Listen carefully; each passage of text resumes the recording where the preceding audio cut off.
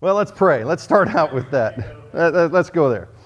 Oh, dear Heavenly Father, I just thank you for this glorious day. I thank you for these people. I thank you for putting us here in this local body at Del Rio Bible Church. And I just pray that we would honor you, Lord, that our lives would reflect you and not ourselves. I pray that all around this city this morning, that you would be honored in the music, from the pulpits, in the relationships of your people, that you would be honored. Lord, I pray as we study your word that we learn more about you, that we draw closer to you, and that applies to our walk. Lord, I thank you for moms this morning. Every single one of us came into this world from a mother, and I just thank you for them. Lord, I especially want to lift up single moms. What a difficult job. And I pray with a broken heart over the condition of families in our country. But I pray that you give those single mothers strength, perseverance, wisdom, and lots of support. And those who don't know you, Lord, I pray that you would send them somebody to introduce or to reintroduce them to you. Draw them close to you. Because you are the ultimate source of all good things. Lord, help us as we study your word. Help us to understand what you have for each one of us. Help us not to go off on wrong doctrines. Help us to be true to what your intent is for our lives. And it's in Jesus' name I pray. Amen. Well, you already got the synopsis of today's message, but I think it's important at this point to go back and big picture look at the book of Colossians that we've been going through. Because it's taken us a while, because I don't preach that often. And it's so easy as we study the Bible to be looking at the immediate context because we're looking at the passage that we're focusing on that day and forget where we've come from and where we're going.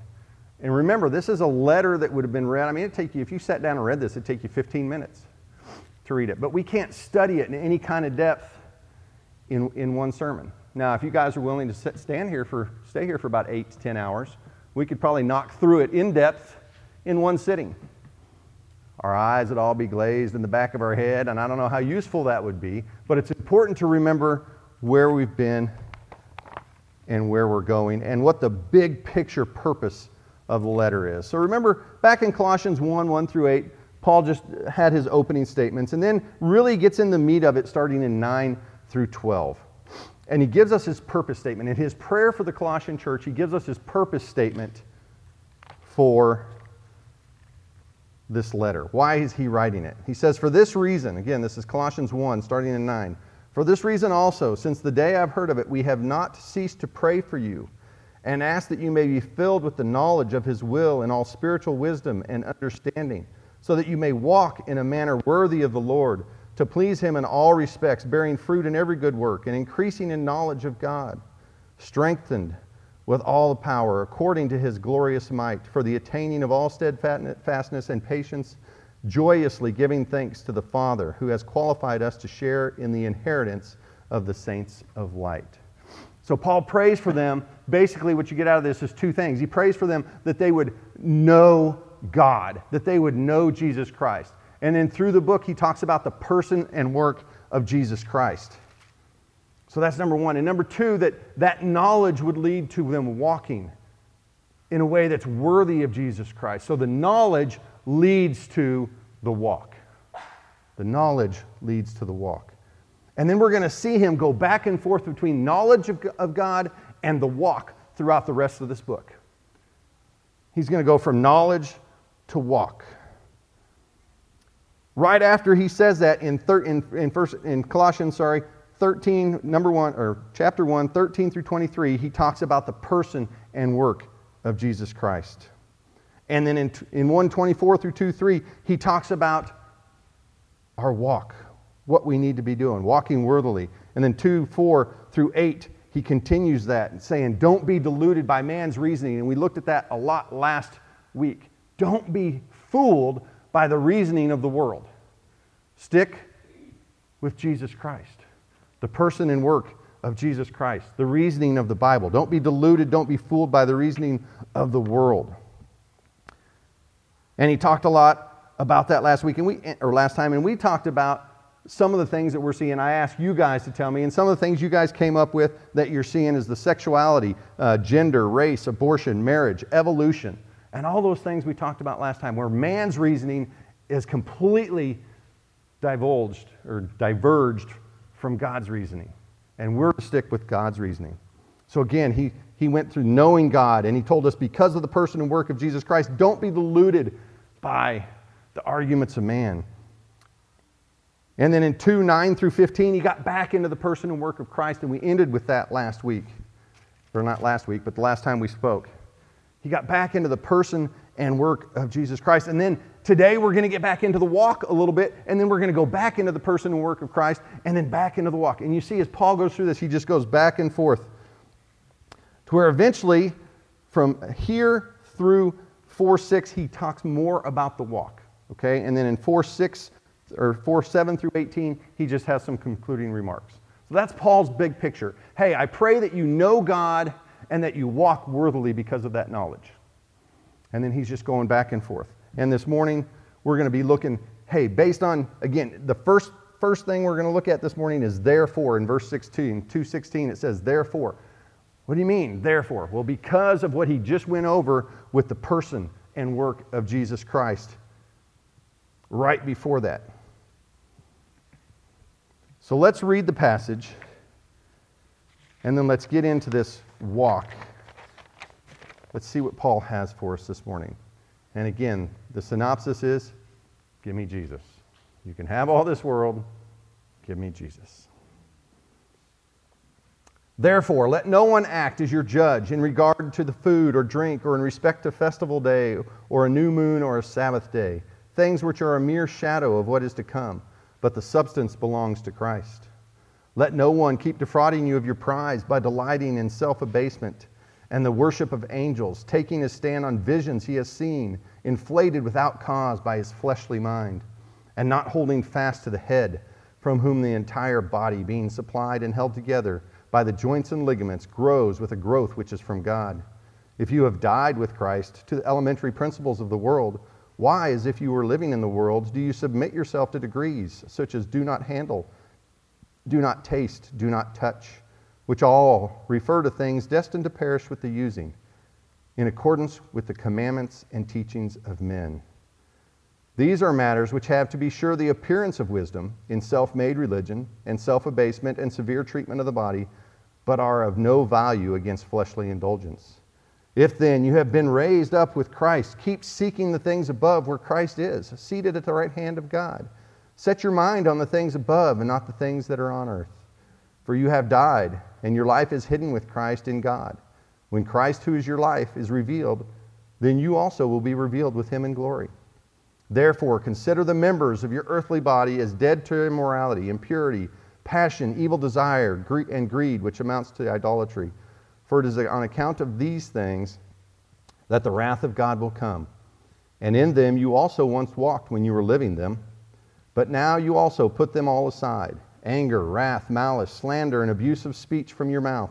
Do not lie to one another, since you have laid aside the old self with its evil practices, and have put on the new self, who is being renewed to a true knowledge, according to the image of the one who created him, a renewal in which there is no distinction between Greek and Jew, circumcised and uncircumcised, barbarian, Scythian, slave and free man, but Christ is all and in all. And he goes on, but that's as much as we're going to get to this morning. That's as much as we're going to get to this morning. So therefore, let no one act as your judge. Remember, he just got done saying that in Christ you were circumcised with a spiritual circumcision. In Christ you were buried with him in baptism. You were raised up with him through faith.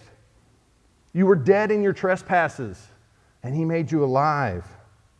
He canceled out the certificate of debt against us. He nailed it to the cross. He disarmed the spiritual forces that are against us. He paraded them, the victorious parade that they would understand there, the Romans. He paraded them. He made a public display of the evil forces by his resurrection. Because of all that, let no one act as your judge in regard to food or drink or in respect to a festival or a new moon or a Sabbath, things which are a mere shadow of what is to come, but the substance belongs to Christ. So he says, because of what Christ has done, don't go back into this world. What he's talking about here is legalism. There's three things that he kind of talks about here between verse 16 and the end of chapter 2. And I'm just going to kind of combine them all together. He talks about legalism, he talks about mysticism, and he talks about asceticism. Okay? So, legalism. What's legalism? Legalism is what the Jews were in before Christ, right? Following the law, following a set of rules. My righteousness depends on a set of rules.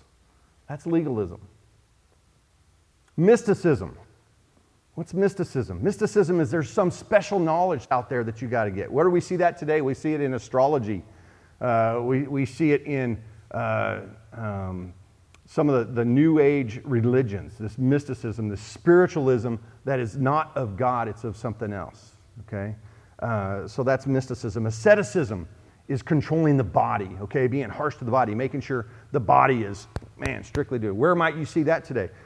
People who are really, really into yoga and that becomes their religion. I'm going to make sure my body stays in line.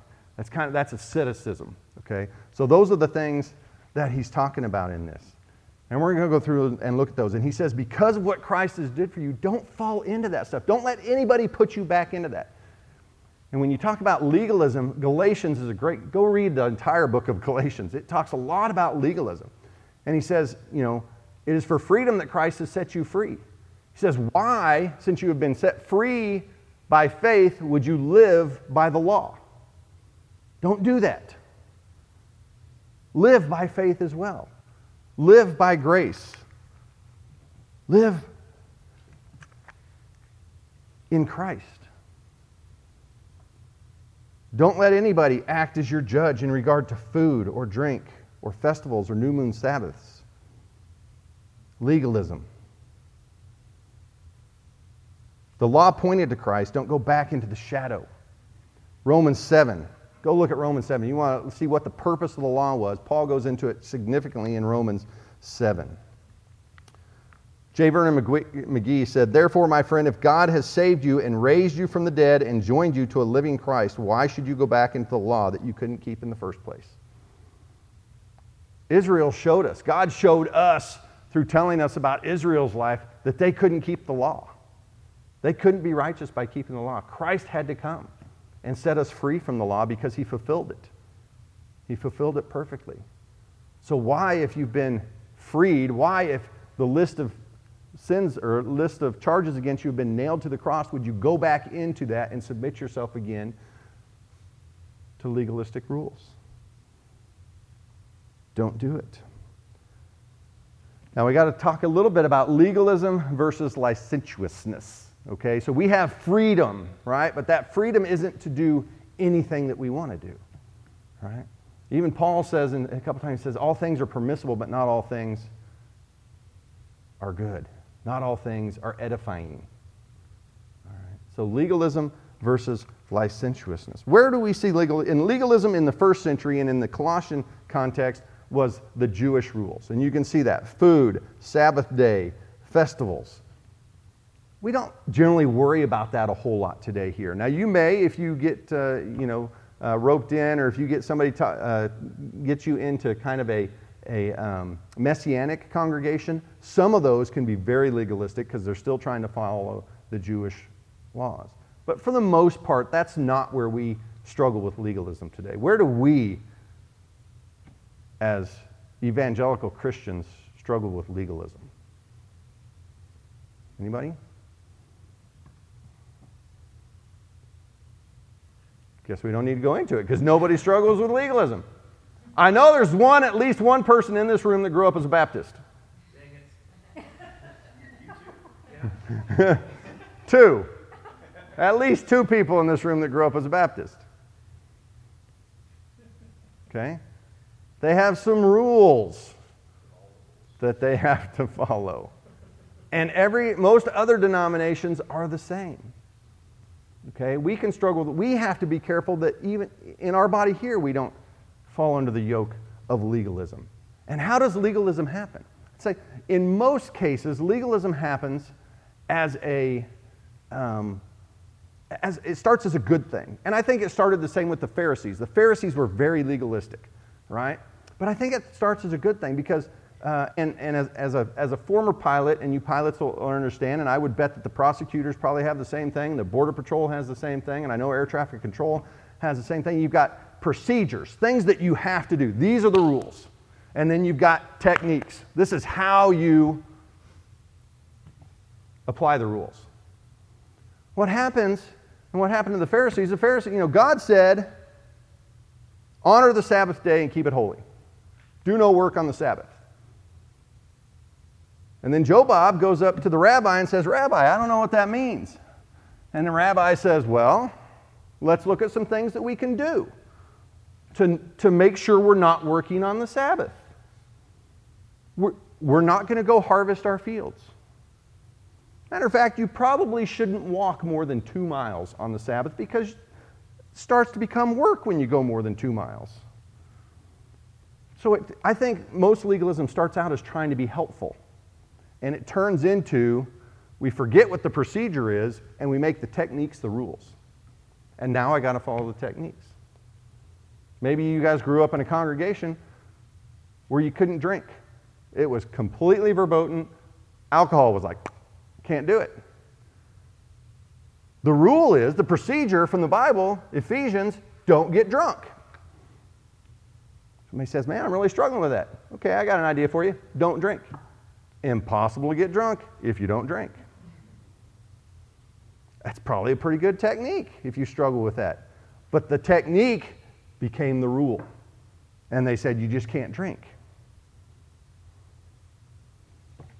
How about, I know in the Bible Belt, where Jan and I grew up in Oklahoma, co-ed dancing, that's a sin for sure. And co-ed swimming, another one. Again, the procedure was, don't lust. Don't have lust for somebody else.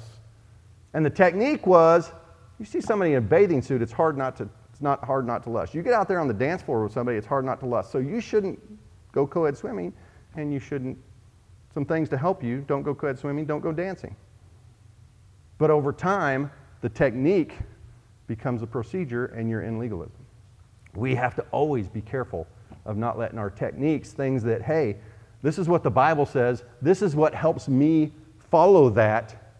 That technique may be great, but as soon as I try to put that on somebody else and say, you have to do this too, I've just fallen into legalism.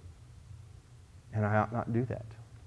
Okay, so that's what Paul's talking about. Don't let anybody, Christ nailed all that stuff to the cross, so don't let anybody charge you as far as what you drink, what festivals you deal with, what special days you celebrate. It's great to go to church on Christmas and Easter, as well as every other Sunday, but church attendance doesn't get you to heaven, even on Christmas and Easter. I know, it's hard to believe, isn't it? You mean I could go to church every Christmas and Easter and still not go to heaven? Yep. Because it's not a legalistic religion. It's about a relationship, not about the rules. Right? It's about the relationship, not about the rules. Don't fall into legalism. Don't let people tell you what you ought to do. But how about, I thought Paul, and if we go to Romans 14 and 1 Corinthians 8, which we may go there a little bit, Paul talks about food that has been sacrificed to idols. And he talks about reigning in our freedom. Because we have freedom as Christians, but do we let that freedom carry us to do anything?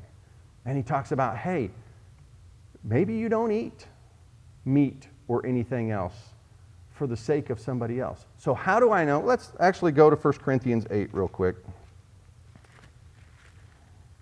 Just so you guys have the full context that I have in my brain, because otherwise you may miss the point here. 1 Corinthians 8, he says, "Now concerning things sacrificed to idols, we know that we all have knowledge, and knowledge makes arrogant, but love edifies. If anyone supposes that he knows anything, he is not yet known as he ought to know. But if anyone loves God, he is known by God. Therefore, concerning eating of things sacrificed to idols, we know that there is no such thing as an idol in the world, and that there is no God but one.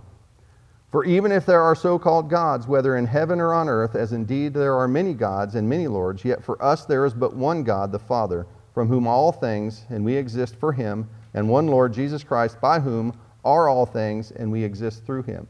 However, not all men have this knowledge, but some, being accustomed to the idol until now, eat food as if it were sacrificed to an idol, and their conscience being weak is defiled. But food will not commend us to God. We are neither worse if we do eat, nor better if we do, or worse if we do not eat, nor better if we do eat. But take care lest this liberty of yours somehow become a stumbling block to the weak. For if someone dining in an idol's temple, or if someone sees you who have knowledge dining in an idol's temple, will not his conscience, if he is weak, be strengthened to eat things sacrificed to idols? For through your knowledge, he who is weak is ruined, the brother for whose sake Christ died. And thus by sinning against the brethren and wounding their consciences, when it is weak, you sin against Christ. Therefore, if food causes my brother to stumble, I will never eat meat again, and that I might not cause my brother to stumble." Go forward to 10:23, because he goes through some other stuff, and then he goes back to talk about this. He says, "All things are lawful, but not all things are profitable. All things are lawful, but not all things edify. Let no one seek his own good, but that of his neighbor. Eat anything that is sold in the meat market without asking questions for conscience sake. For the earth is the Lord's and all that it contains. If one of the unbelievers invites you, and you wish to go, eat anything that is set before you, without asking questions for conscience sake. But if anyone should say to you, 'This meat is sacrificed to an idol,' do not eat it, for the sake of the one who informed you, and for conscience sake. I mean not your own conscience, but the other man's. For why is my freedom judged by another's conscience? If I partake with thankfulness, why am I slandered concerning that for which I give thanks? Whether then you eat or drink or whatever you do, do all to the glory of God." So why do I bring that up? Because the point is we can be so forceful in our liberty that we run over somebody else. And we don't want to do that either. We don't want to be bound by legalism, but we don't want to run over a brother or sister in our liberty. We don't want to say, "I'm doing it. I don't care. You're just a weaker brother. I don't care. I'm going to do it because I have freedom in Christ to do it." And that's Paul's point with the sacrificed idol. He said, hey, you can eat anything you want, but if somebody tells you, hey, this was sacrificed for an idol, you shouldn't eat it. Not because it means anything to you, but because it means something to them. Because it means something to them. So how do you know when somebody's trying to tell you and you're talking with somebody, how do you know whether this person's kind of in the trap of legalism and you need to admonish them out of legalism, or whether they're struggling with something and you need to help them by restraining your liberty to get through that? How do you know that? I'm going to give you a couple techniques. Not procedures, people. Not procedures, techniques. Okay? One is generally if somebody's struggling with legalism, they're judging your holiness with what they do. They're saying you ought not to do that because you're not living a holy life if you do that. So they're looking at you and telling you ought not to do something because they're worried about your holiness. Okay? If it's the weaker brother or sister, they're generally worried about their own holiness. They're going, I don't know what I should do here because I don't want to do the wrong thing. Okay, and that's the primary big difference between somebody who is legalistic versus struggling. The person that you need to not come under their yoke, but help them get out of the yoke of legalism, versus the person who you need to restrain your freedom to help them. And it might be a short-term restraining your freedom. It may be a long-term restraining your freedom. It just depends as you bring that person along and as they come along. So that's legalism. Okay, we don't want to fall into the trap of legalism. He goes on in verse 18. He says, "Let no one keep defrauding you of your prize by delighting in self-abasement and the worship of angels, taking a stand on visions he has seen, inflated without cause by his fleshly mind, not holding fast to the head, from whom the entire body, being supplied and held together by the joints and ligaments, grows with a growth which is from God." So mysticism, some special knowledge. I know my translation starts out with, "Let no one keep defrauding you of your prize." Other translations say disqualify. The NIV says disqualify. The NLT says condemn. The NET says pass judgment. The King James and the New King James say cheat you of your reward. It's a hard word to translate because it's found exactly once in Scripture, right here. So there's nothing else to really compare it to.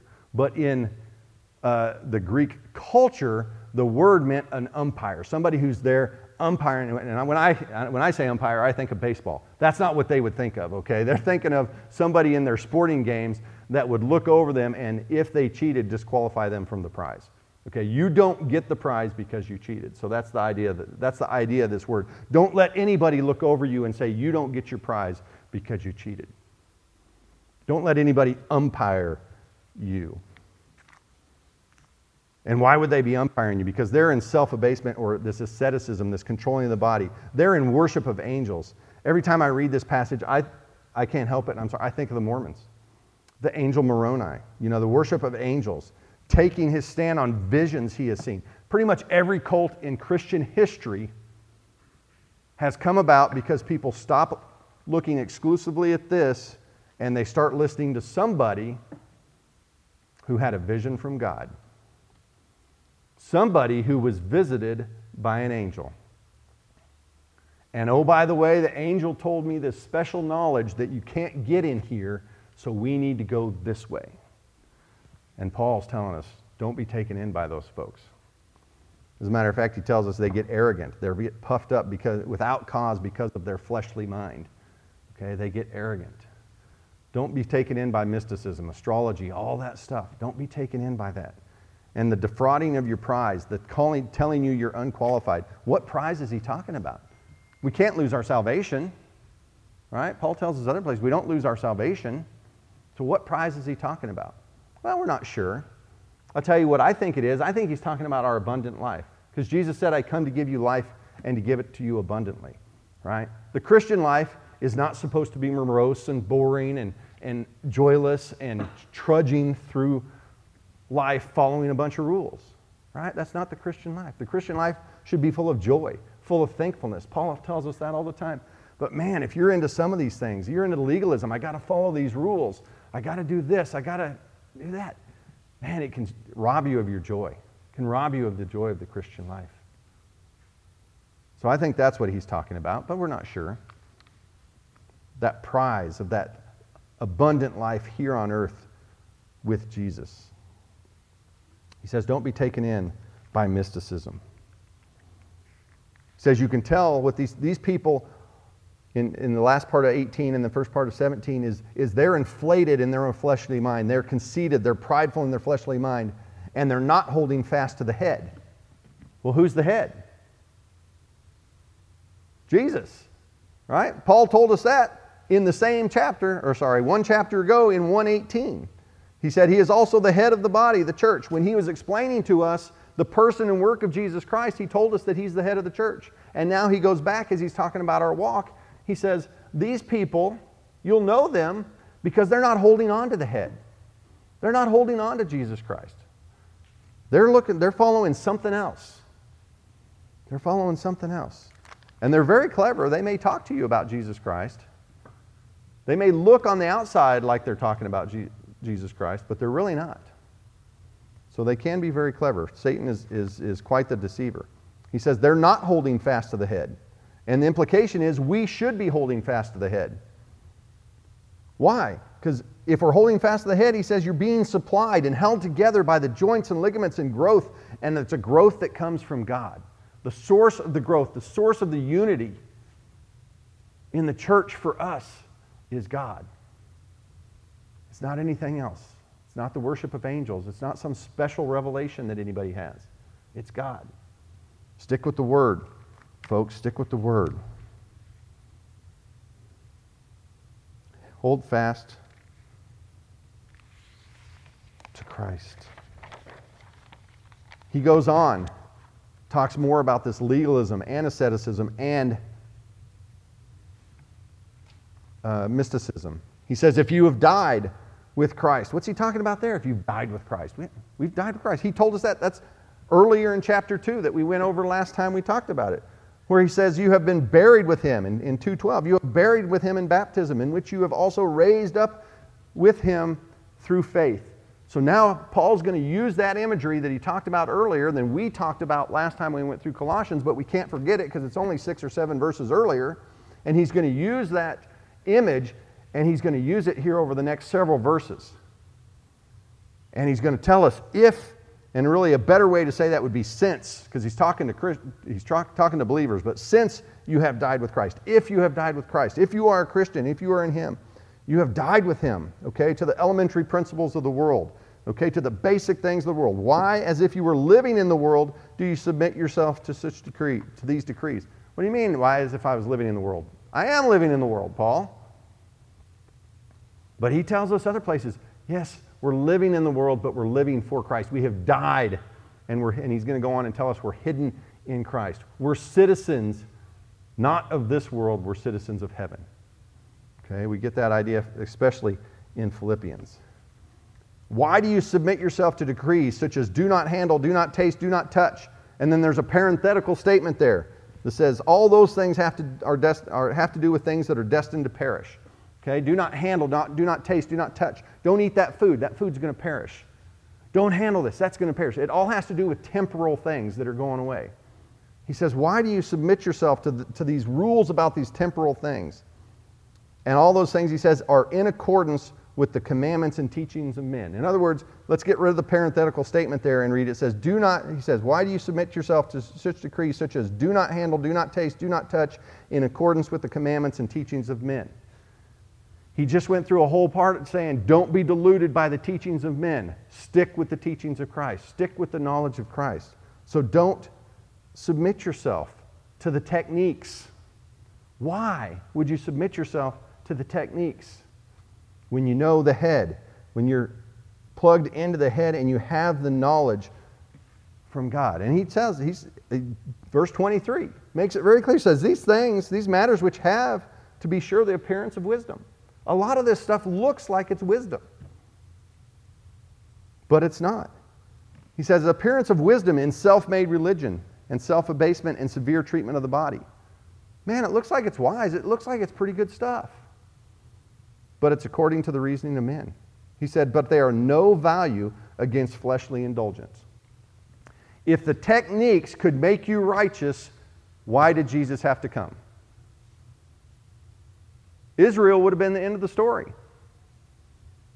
Because God gave them the law, and they had all kinds of techniques to follow it. If we as humans could do it, Christ wouldn't have had to come. We can't. And he just told us Christ did away with all that stuff. Because of the person and work of Christ, why would you walk in this manner? Don't do it. It says it's no value against fleshly indulgence.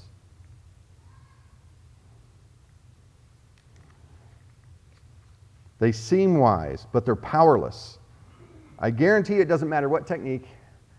As I said, we grew up in that Bible belt with the don't dance, don't do this. There isn't a power in this world that eventually doesn't get you to dance and to go swimming and to, the rules will not work. Was it Scott that told me the joke? I don't remember the joke, and I don't want to offend anybody, but it's I don't remember who told me, but it basically goes, what's the difference between a Catholic and a Baptist in a liquor store? Okay. Go for it, Scott. What's the difference between a Baptist and a Catholic in the liquor store? The Catholics talk to each other at the liquor store. There you go. Catholics talk to each other, the Baptists are trying to hide and go. Okay. The rule doesn't make you not do it. okay? The rule just makes you feel like I've got a rule to follow, okay? That's all it does, and that's Paul's point. You can have all this world, all the reason in this world, give me Jesus, Paul says. Stick with Jesus. And that's what he's going to get into as we start chapter 3 here. And remember, we made these chapter headings, Paul didn't, okay? This is man's thing that we can talk about the Bible with each other without going, yeah, it's, you know, it would be really tough without the chapter and verse headings to discuss the Bible with each other. But Paul didn't put those in there. So it's not like he stopped a thought and went on to the new chapter. It's still the same thought. He says, those things have no value against fleshly indulgence. Remember, he just said, in verse 20, he said, if you have died with Christ. Pointing back to 2:12, where he says, you buried with him in baptism. And now he says, if then you have been raised up with Christ. Pointing to 2:12, where he says, you've also been raised up with him through faith. So, if you've died with Christ, don't listen to these rules. Don't listen to these techniques. Because you've been raised up with him, since you've been raised up with him. If you've been raised up with Christ, keep seeking the things above where Christ is. Seated at the right hand of God. So don't worry about this worldly stuff. Seek the godly stuff, the spiritual stuff, the heavenly stuff. How do we do that? That's the procedure. Okay? Don't focus on the worldly, focus on the spiritual. I'm going to give you a couple techniques. Okay? But again, the techniques aren't going to save you. The techniques don't make you better or worse, they're just going to help you. And it's the same techniques we talk about all the time. The youth could rattle them off because Scott hits them all the time with the youth. You got to spend time in the Word. If you're not spending time in this book, you have a really hard time disregarding what the world is trying to tell you and focusing on Christ, because this is God's revelation to us. How do we know Jesus Christ? We know him through this book. That's how we know Jesus Christ. We don't know him any other way. We know him through this book. Okay? Now the Holy Spirit lives in us and he helps us understand and he guides us. But how many times do you talk to somebody and you hear them say, God told me to do this, or God told me to do that? Start asking them, how did God tell you? Just to try to, you're not trying to zing them, but you're trying to understand. When you say God told you, what do you mean? Do you mean you were driving down the road and you saw the big neon sign that nobody else saw that said, do this? Do you mean that you were studying your scriptures? Do you mean that God has put it on your heart and it's stayed there, Do you mean that it was on your heart and then you had a couple of Christian friends telling you the same things? So be very careful with that language, because God told me to do something can be used for some very awful things and has throughout history. And we talked about that a little bit last time too. Okay? So he says, if you have been raised up with Christ, keep seeking the things above. You need to be in the Word. People, you need to have a relationship with Christ through prayer. Okay? And there's all kinds of techniques on how to do that. But we need to be praying people. That's what the Word tells us, is we need to be praying people. And whatever technique you need to help you pray, use it. Whether it's a certain time, the same time every day, whether it's stopping whatever you're doing in your mind and praying immediately when something comes to mind, whatever it is, do it. We need to be in the Word. We need to be praying. We need to be fellowshipping. We need to be living in community. We need to be part of a body. Hebrews tells us don't forsake the gathering together. Don't forsake the church, being in a body. We need to be in a body to help us keep our minds on spiritual things.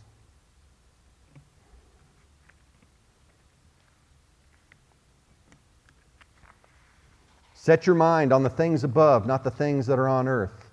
For you have died, and your life is hidden with Christ.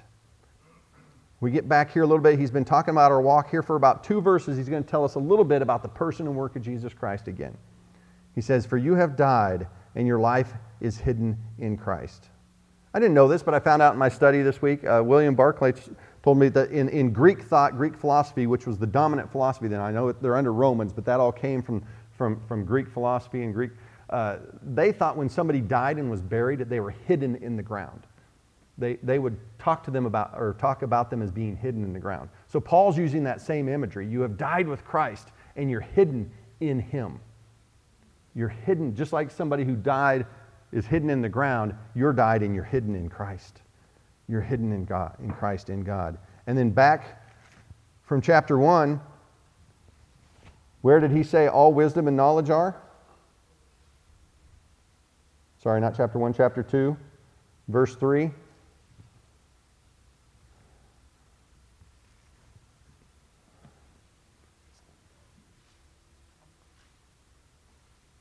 That is Christ Himself, in whom are hidden all the treasures of wisdom and knowledge. We are hidden in Christ. Wisdom and knowledge is hidden in Christ. Where are we going to find wisdom and knowledge? Where we are in Christ. Where we are in Christ. Again, this word, Paul, it all ties together. It all ties together very well. Oh, my word. Okay. Faster, not funnier. When Christ, who is your life, is revealed, then you also will be revealed with Him.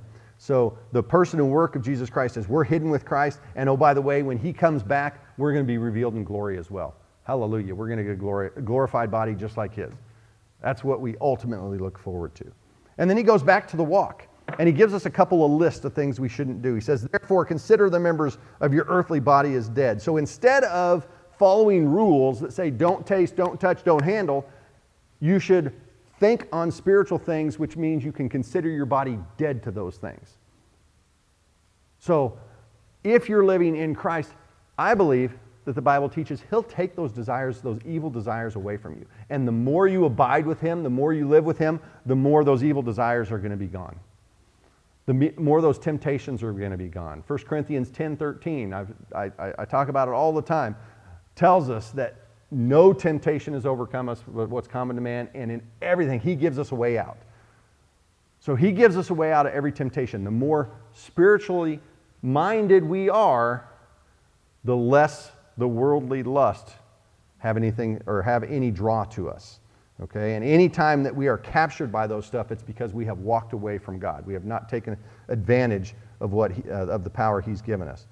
But in verse 5, he gives us a list. Therefore, consider your members of your earthly body as dead to immorality, impurity, passion, evil desire, greed, which amounts to idolatry. Okay? So those things are what Warren Wiersbe calls the sensual sins. Okay? That's a list of the sensual sins.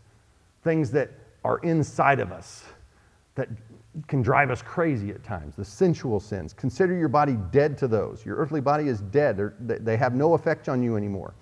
For as account on these things that the wrath of God will come. Hallelujah, it's not coming for us, for believers, right? We escape the wrath. But it's coming because of these things. And in them you also once walked when you were living in them. Yeah, we were all unbelievers. We were all living in the sensual sins. But we've died. And we've been raised with Christ, he tells us. So we're not in those anymore. He says, but now also put them all aside. And then he lists what Wiersbe calls the social sins. Anger, wrath, malice, slander, and abusive speech. Things that are outside. The sensual sins are inside of us. The social sins are outside of us. How we deal with other people. And he just gives you a list of these things that they should have no part in us. We should consider our bodies dead to those. They shouldn't have any draw for us anymore. And I tell you, that's a process. It takes a while. It's a process. I know my speech, my wife could tell you, it used to be really bad. Really bad. I mean, yeah. I was a fighter pilot of fighter pilots doing the fighter pilot thing. It was bad. Okay? God took me away to that. And I don't have any desire to do that stuff anymore. I don't have any desire to do that stuff anymore. God has changed me. He says, now you put them all aside. And he says, do not lie to one another. And obviously, do not lie to one another. It has an obvious application there that we shouldn't tell falsehoods. We shouldn't deceive each other. Okay? We shouldn't. Who's the father of lies?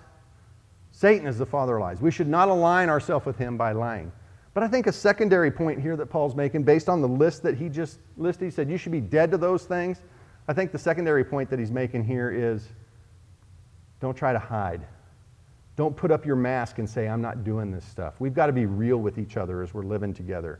And only by being real with each other and confessing these things and saying, I'm struggling with these things, can everybody help us to get through that. And that's part of being spiritually minded. So I think that's the secondary thing that Paul's talking about here. So he says, don't lie to one another, since you've laid aside the old self with its evil practices. You put on the new self. So you've died, you've risen again. You took off the old self, you put on the new self. And it's being renewed to a true knowledge of the one who created him. And that's Christ, right? A renewal. And we're going to end on verse 11 here, in which there is no distinction between Greek and Jew, circumcised and uncircumcised, barbarian, Scythian, slave, freedman. But Christ is all and in all. And I know this is going to hit some of you people. I don't see a lot of long-term Texans here, but there's a few of you. It's going to hurt your long-term Texans a little bit. But the firearm is not the great equalizer, okay? Christ is the great equalizer. Christ is the great unifier. He says, don't worry about these distinctions. All these distinctions that man tries to bring up, they're not there. God has made us all one in Christ, and He is all, and He's in all.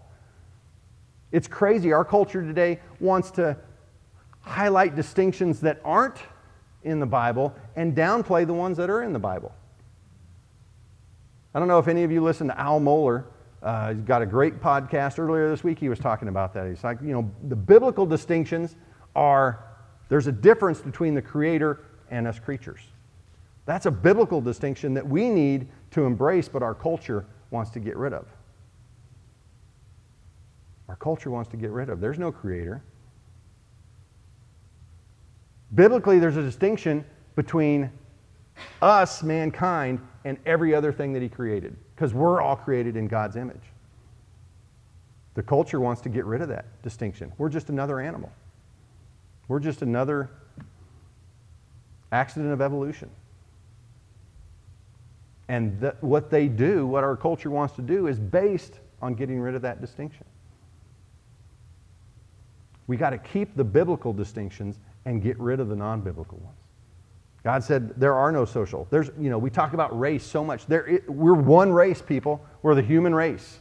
We have different ethnicities, different cultures, different backgrounds, but we're all one race. We're all descended from the same people. There is no difference. And in Christ, there's no distinction. There's no class distinction. There's no first class, second class. Okay? There's no wealthy and not wealthy. There's none of that, because we're all one in Christ. He gets rid of those distinctions. He's the great unifier. He is the great equalizer. So what's Paul told us? Because of what Christ did, don't fall back into legalism, asceticism, mysticism. Instead, realize that you were buried with Him. You were raised to new life with Him. If you want to not do the things that you're struggling with, not do those sins, the way is not to follow a rule, to follow a technique. The way is to draw closer to Christ, to focus on heavenly things, to focus on spiritual things. It's the only way to overcome our sins. And whatever sin we're struggling with, that's the only way to overcome it, is to draw closer to Christ. And he says, and when you put on that new, you'll be renewed. And in that renewal, we are all one in Christ, and Christ is all. Dear Heavenly Father, I just thank You for Your word. I thank You for just the way it is so unified, and Lord, it just has the same message from the beginning to the end. And we know that You, Jesus Christ, are the center of that message, the great climax. We know that we as humans sin and messed up this world and continue to mess it up. But You came and paid the price for us. You died for the sins that we have committed. And You threw them as far as the east is from the west. Thank You, Heavenly Father, that when You see us through Christ. You don't see our flaws. You don't see the bad things we've done. But You see us through Jesus Christ. Lord, what a great truth that is. And I pray that each one of us would live in it. I pray that You help us to encourage one another, to be open with one another. I pray that You help us to be in Your word and being transformed continually into the likeness of Jesus Christ. And we look forward to the day when you return and we're no longer in these sinful, fleshly bodies, but we have our glorified bodies and we live with you for eternity, where there is no pain, there is no death, there is no sorrow. There is only your goodness. And it's in Jesus' name I pray. Amen.